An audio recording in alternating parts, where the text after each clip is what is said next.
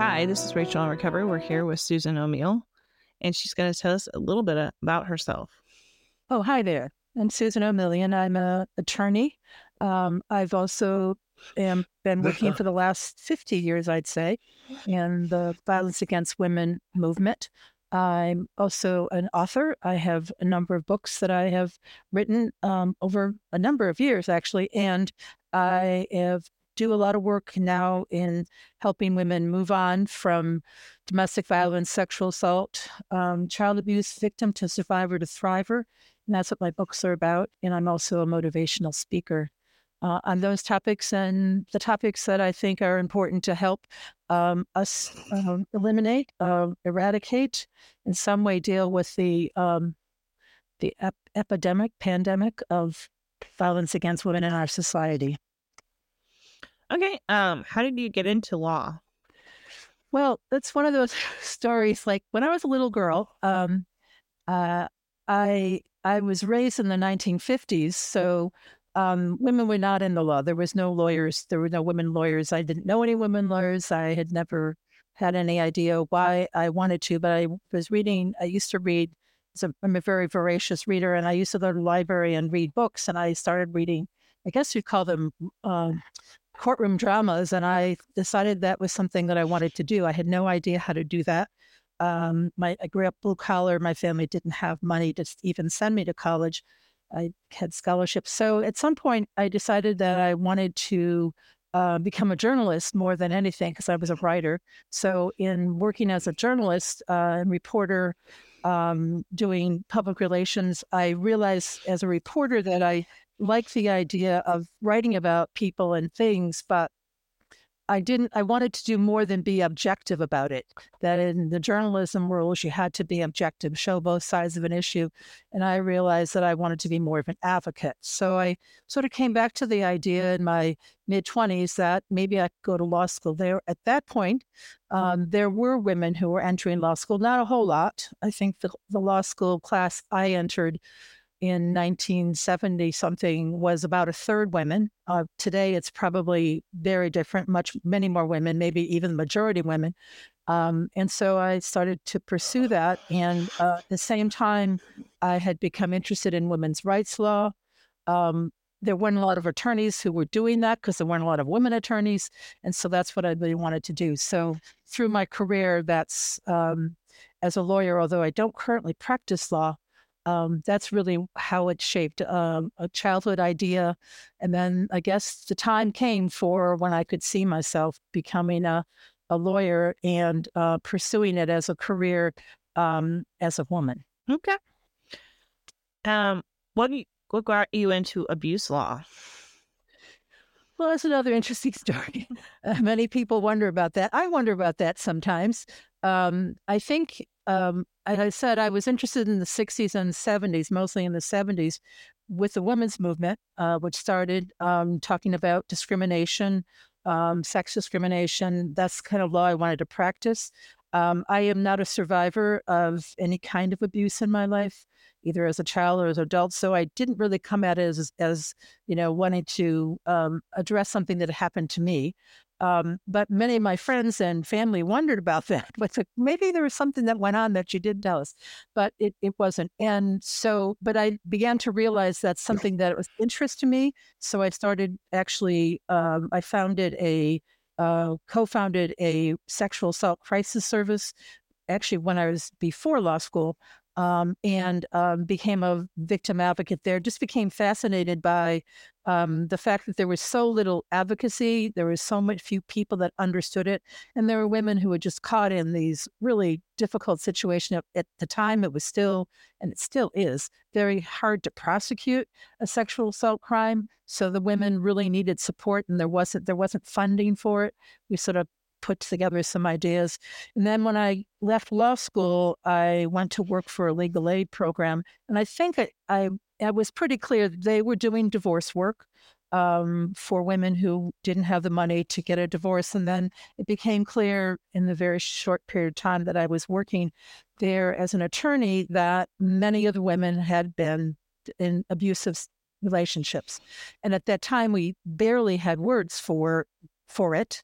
We barely had a word called domestic violence. And we had just, in the community I was working at legal aid, they had just opened up the domestic violence shelter. So the community was really new to this whole thing. And the judges were in the court system. So I started to work on helping women who were coming out of domestic violence situations, probably in the shelters, and helping them get divorced, and dealing with restraining orders and whatever. So that sort of went from there to then starting to work on more policy level.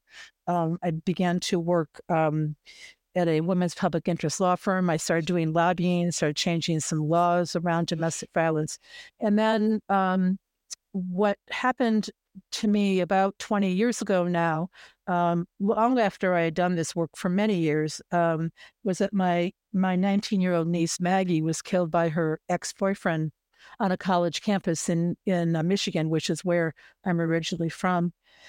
And so suddenly, you asked me the question, like, why did I get into law and why do I do this? But suddenly there's maybe this happens to some people, all people, I don't know. There's kind of a moment that you get to, and then you realize, oh, that's why everything I did came to this moment. So with Maggie's death in 1999, suddenly I realized that's why I've been working in this field. And that's why I wanted to continue to work in this field and to realize now that every family has a possibility, because somehow I thought my family was somehow exempt from being touched by domestic violence, sexual assault, dating violence in Maggie's case. And because the man who killed my niece killed himself, there was not the kind of revenge or the avenging or getting, somehow making something good come out of this in the criminal justice system, which was probably a good thing, because it's very difficult to be a survivor of homicide in that system. But I decided to do some other work that began to move not only on my journey, but to help other women take the journey beyond being abused. So I do victim to survivor to thriver. So it all sort of came together in a way that, in some ways I never wanted Maggie to die, but because of that, I could see the pieces all coming together. And that's really where I am today. Okay. Tell us about the books that you have written. So, as I said, when my niece was murdered, I started to do some work with, if I couldn't save Maggie and Maggie didn't have a chance to move on after she realized she was being abused, he had never physically assaulted her before he killed her. So not that she wasn't smart enough to realize that he was not somebody she wanted to be with, which is why she left him, but there was no physical violence, no bruises, no scars, so that if she couldn't move on, then I wanted to help other women move on. So I put together this workshop. I really didn't know what I was doing because, remember, I'm an attorney, not a social worker or a therapist, but I wanted to help women start to take that journey. And I developed materials that allowed women to move into what I call the Thriver Zone, which is actually the name of the three of my books, the three nonfiction books that I've written. And as I mentioned, I've always been a writer. I've been a journalist, and I've also, before Maggie was killed, I have written, and still actually do write legal books on sexual harassment law and sex discrimination law. But these books, I wanted to put together the material that I had developed through doing a 2-day workshop for women. This is a piece that's missing in our system. So we help to get women out, which is a really good goal. We didn't have that possibility 30, 40, 50 years ago. But not just to get them out and getting them to be survivors, not victims anymore, but to move them on to another place and to really begin to have them fulfill their dreams, go back to school, get a better job, really start to work on things they couldn't do or didn't have the confidence to do when they were in the abusive relationship or coming through the crisis of a sexual assault. So my books are workbooks, actually, and there's 3 of them. Thriver Zone, Entering the Thriver Zone is the first book, and then Staying in the Thriver Zone, and then Living in the Thriver Zone. So I try to document the motivational model that I use, and it's a workbook, so you can fill in the writing prompts, and it really helps you to start setting a new vision for your life, coming out of abuse, and also setting new goals for yourself and how you can accomplish that. And then the other series of books that I've written um, are loosely based on my niece's story. I didn't want to write a memoir; that seemed too hard, or to write about her in in um, in um, in real life, or a true crime, or whatever you call those kind of books. But I decided to write a novel loosely based, and I wanted it's actually a 3-book novel now. I always wanted to write a novel. That was the other thing I wanted to do when I was a kid. I wanted to write a novel. And so I wrote a novel loosely based on Maggie's story, changed all the names and the characters, showing how a woman, has something difficult and bad happen to her, and how she moves on to not only survive and thrive. So I think, and I also try to portray in the novels some of the details and information people need around what are the warning signs of domestic violence situation. What are some of the ways you're going to feel? What are some of the ways people around you are going to help you or not be able to help you? And so people could maybe learn. I think people learn by stories sometimes more than by reading a brochure. And for lots of people, I think, although we're doing better, I think educating people today, certainly back when I first started, this was not true. And even in Maggie's case, about the warning signs, and that particularly physical violence does not have to be the only sign of a domestic violence situation. It really does include emotional abuse, psychological abuse, financial abuse, which is something else I've been working on recently. So really expanding people's mind through a novel is really what I was trying to do. So, but I've always been a writer, so it was inevitable that I would put this down in writing. So, but those are the 3 books that I have, and they're available on my website, which is thriverzone.com. Okay.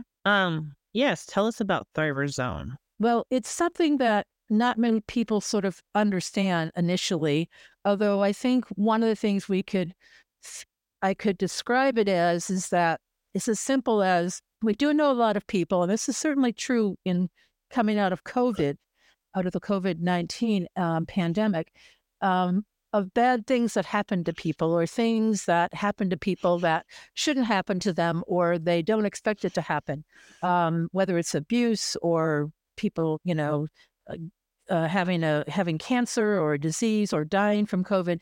And then, there's this energy that seems to come out of it for the people who survive, survivors of homicide, the people whose loved ones or friends or people that they know, family members who have, been killed, and usually in a homicide, may not be a violent homicide, but many. And those survivors decide in their honor, they're going to do something really good. So something good coming from something bad. And that's kind of like the hero's journey. We admire people how and trying to understand how difficult that is, at the same time how important it is to see what could come from that. Today, there's actual some research on this, and there's a word for it, which is post-trauma growth. So yes, in a trauma, you're going to be traumatized, and many people describe that as PTSD, post-traumatic syndrome. But there's also the possibility from that experience. So, for example, although I didn't want my niece to die, I didn't want her to die the way she died. And I didn't want this to happen to her as it happened to many other women, violence against women. But because of that, I found this work that I probably wouldn't have done. I probably wouldn't have gotten to this place in terms of what I thought was important in my life. So that kind of growth is what I think we're talking about, and that people can rise from the ashes and in even bad things. And people do admire that. We tend to admire people like that. Like, I don't know if I could have done that. That's what we usually say. And so I think that's what I'm sort of working on, but specifically working with women who've come through abuse. And in many cases, when you've come through an abusive situation or come out of the crisis of a sexual assault, that person who's harmed you has not only physically harmed you, but has also emotionally taken away your confidence, puts you in a state of terror that you think has touched all parts of you. and you'll never recover from it. And so what I sort of teach, and I learn more from the women that I work with sometimes in my own experience, but there's a part of you that's been untouched by all that's ever happened to you. And that part can still survive and thrive, which is the word I use, to be a productive individual. And in fact, we have examples of that all over the place. But when it happens to us, we always think, at least initially, that we won't be able to make that journey. But it is a journey, and we're all on this journey. So the question is whether you're going to take the journey all the way through and then get to that place where, you thought you could do something that you did something you thought you couldn't do. Women I've worked with through my 2-day workshop, which is where the material came from for my books, have done amazing things. They started singing again. They're back to school. They're CEOs of organizations. They have started their own business. They have begun to see, some of the dreams they had, where they want to live, how they want to live, and then certainly be examples for their children. Because in many cases, and I have worked with offenders, male domestic violence offenders, if you ask the men who are arrested for domestic violence, in most cases, they will tell you that they witnessed domestic violence as children. And so it's inevitable that, or at least I don't know, there's statistics on this, but there's a possibility that someone who witnesses domestic violence as a child will either become a perpetrator themselves as an adult or a victim themselves as an adult. And that's just kind of role modeling and if that's all you see in your life, then that's how you respond to these things. So that's Oh. really the journey I was on, and I wanted to help other women take that journey too. Have you ever read much of Dr. Anna Salter? I don't think so. I would Salter? recommend Salter. Yeah, I have a episode with her. I recommend it, and she's done a lot on abuse, more with child abuse and pedophiles. But okay, that's probably why that's not one of my areas of expertise. Although a lot of the women I work with, if you ask them their trauma history, it will include some kind of childhood abuse or adolescent abuse. Yeah. And so it's perpetrated all the way through your life. And that's really where, that's why when they come to me and I tell them there's a part of them that's been untouched by all that's ever happened to them, that they're kind of like taken aback by that. Like, oh, I thought this has been going on for years and years and years. And it's kind of a, cumulative, it's a cycle. yeah, it's a cycle. And if you can't break that cycle, which is not easy to do, particularly for many of us whose childhoods, when I was growing up, this was not even a conversation, let alone a topic. I mean, I'm sure it was going on, but nobody had words for it. If you had words for it, there was not this urgency to it. And today, there's more urgency to it, but we still don't have enough services out there, and we still haven't really figured out exactly how to identify the trauma. And sometimes recently, there's been more evidence that the trauma is actually in your body. The Body Keeps Score is the book by one of the researchers on trauma. And for example, for many of the women who come through domestic violence, if they have been strangled or there's been some kind of head injury, that trauma, that head injury will continue in their life long after the trauma has been. So we're still understanding and getting more medical and psychological information about how this continues. Yeah, because the ACE score really does tell it all. Yes, the adverse childhood experiences, and like I said, when I was working with offenders, their ACE scores were like not just in terms of what they witnessed violence, but the other kinds of factors that are considered. And for many people, one of the things that have been explored about offenders, particularly domestic violence offenders, is whether attachment disorder, how they attach to their family of origin, to their parents as children, has an impact or has a ramification in future relationships that tend to be abusive or not necessarily as loving as they could be. So we're still there's lots of pieces that are being explored. And also, I think the other piece, like I was talking about post-trauma growth, that's really been new recent piece of research, like, oh my God, that's right, there is something that you can move on, because for many people, particularly the women I have met who are my age or even older, that they felt their life was set by the violence, and nothing was gonna. They weren't strong enough. They weren't smart enough, confident enough to move on. And when they realize that, that's really a huge moment for them. Yeah. I can understand that. It can be very debilitating, especially for the previous generations. My mother was like that in a lot of Yep. ways. Yep. Well, we didn't even have words for it back in, I mean, there wasn't, so many women, when I met, when I was doing consciousness raising groups, which was in the early 70s, I mean, we started realizing, I think the feminist word for it, the motto was personal is political. Oh, that happened to you too? Oh, I thought that was just me. I thought because I didn't make him dinner and that's why he hit me. And then we started to have more collective words for it, and also started to get a better sense of why, as one of the authors, Lundy Bancroft, says, why do men do this? Why do some people in our society do that? And to pull that apart some more was really a huge, not that we figured it all out, but it was a huge it was a different question that was being asked.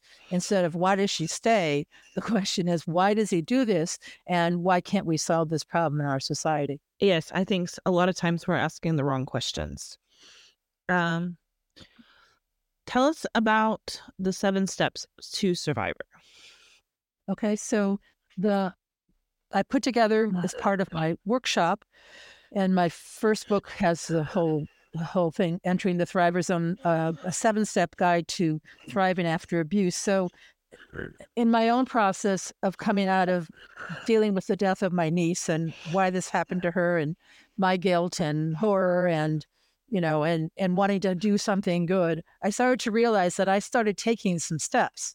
And when I realized how specific they were, I thought, well, I should write those down.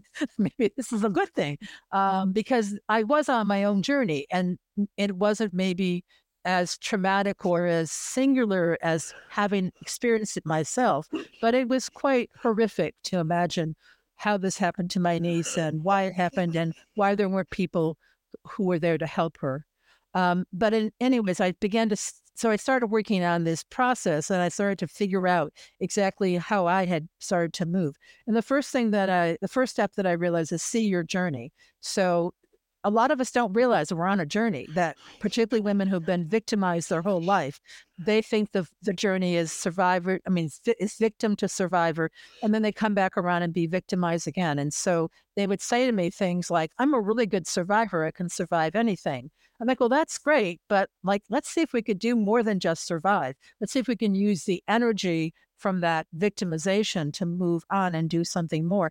And when I said to them that the journey is victim to survivor to thriver, and I use like a fairy tale or a children's story, because as kids we learn that there is a happy ending. We learn that the little was it the real the engine that does get to the top of the hill, so we know this story. So see your journey is really important, that you can see that there's more than just surviving, and then how you can do that. And then the second step is to quiet the negative voice in your head, which has usually been fed by the abuser. You're stupid. No one's going to ever love you. You got to stay with me. You're not enough. You're not confident. You're not smart enough. You can't start a business. And so I have a technique to quiet down that voice and to realize that it's just a voice that's saying something to you that may not be true. Fight you, confront it.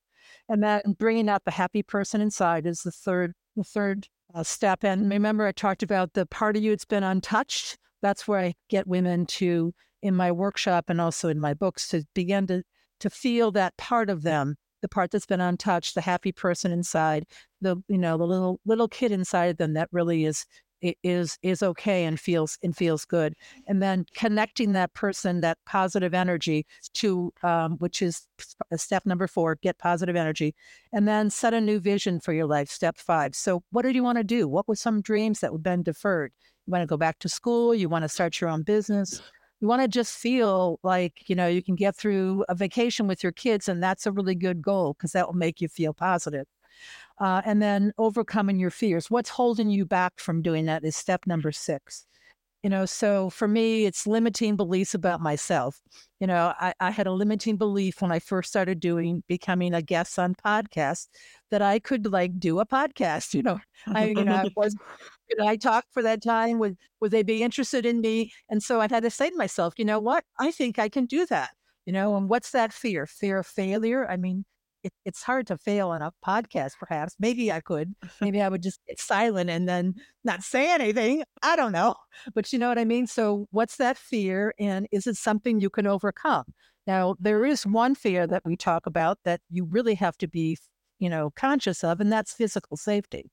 So if I'm going to go jump off a bridge, I got to think about that first. And that might hold me back. I might say, it's not really that safe for me to go jump on a bungee off that bridge, but I could still do it. I could figure out how to deal with that fear. But most of our fears are thoughts, not things.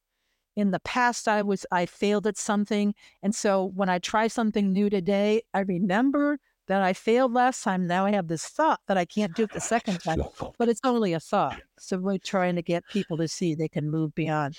And then finally, the 7th step is to set new goals and really bring up the goals. I've always wanted to be a lawyer. I always wanted to go back to school. I always wanted to, move and live in a different part of the country. So how do we set those goals? And so those 7 steps get women start moving. And what I call this is a motivational model. Not that they're not motivated to make their life better, but they're stuck somewhere. Their negative voice is too loud. Their positive voice isn't strong enough. They don't see their journey, and they don't believe that they can vision a new life. So really trying to, it's not something I made up, but I think for people that have come through difficult times in their life, somewhere along the line, one of these things, the negative voice or the fear comes up, and they get stuck there the rest of their lives. And may or may not be able to pull out. So that's really how I've thought about it. So I want to say that no one else has thought of 7 steps, but they're not new. It's just sort of putting them together in a way that particularly women who've come through abuse could really see that one of those steps or one or more of those steps could really help them move on. Okay. What are the 7 steps to thriving? So what I just described is the process of moving from survivor to thriver. So I think for many people, they have in the 7 steps that I put together, there's one that doesn't sort of work for them. So they get stuck in survivors. So the full 7 steps is really taking you to thriving.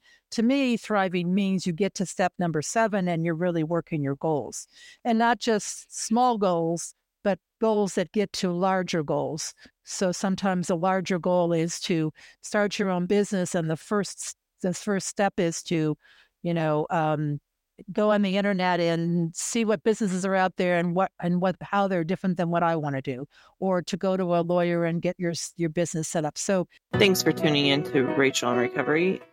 We will be back next week with Susan O'Meal and tell the rest of her story. If you have any questions, reach out to rachelinrecovery.com. Follow us on your favorite social media platform and podcast platform, and always subscribe to us on YouTube. Thank you.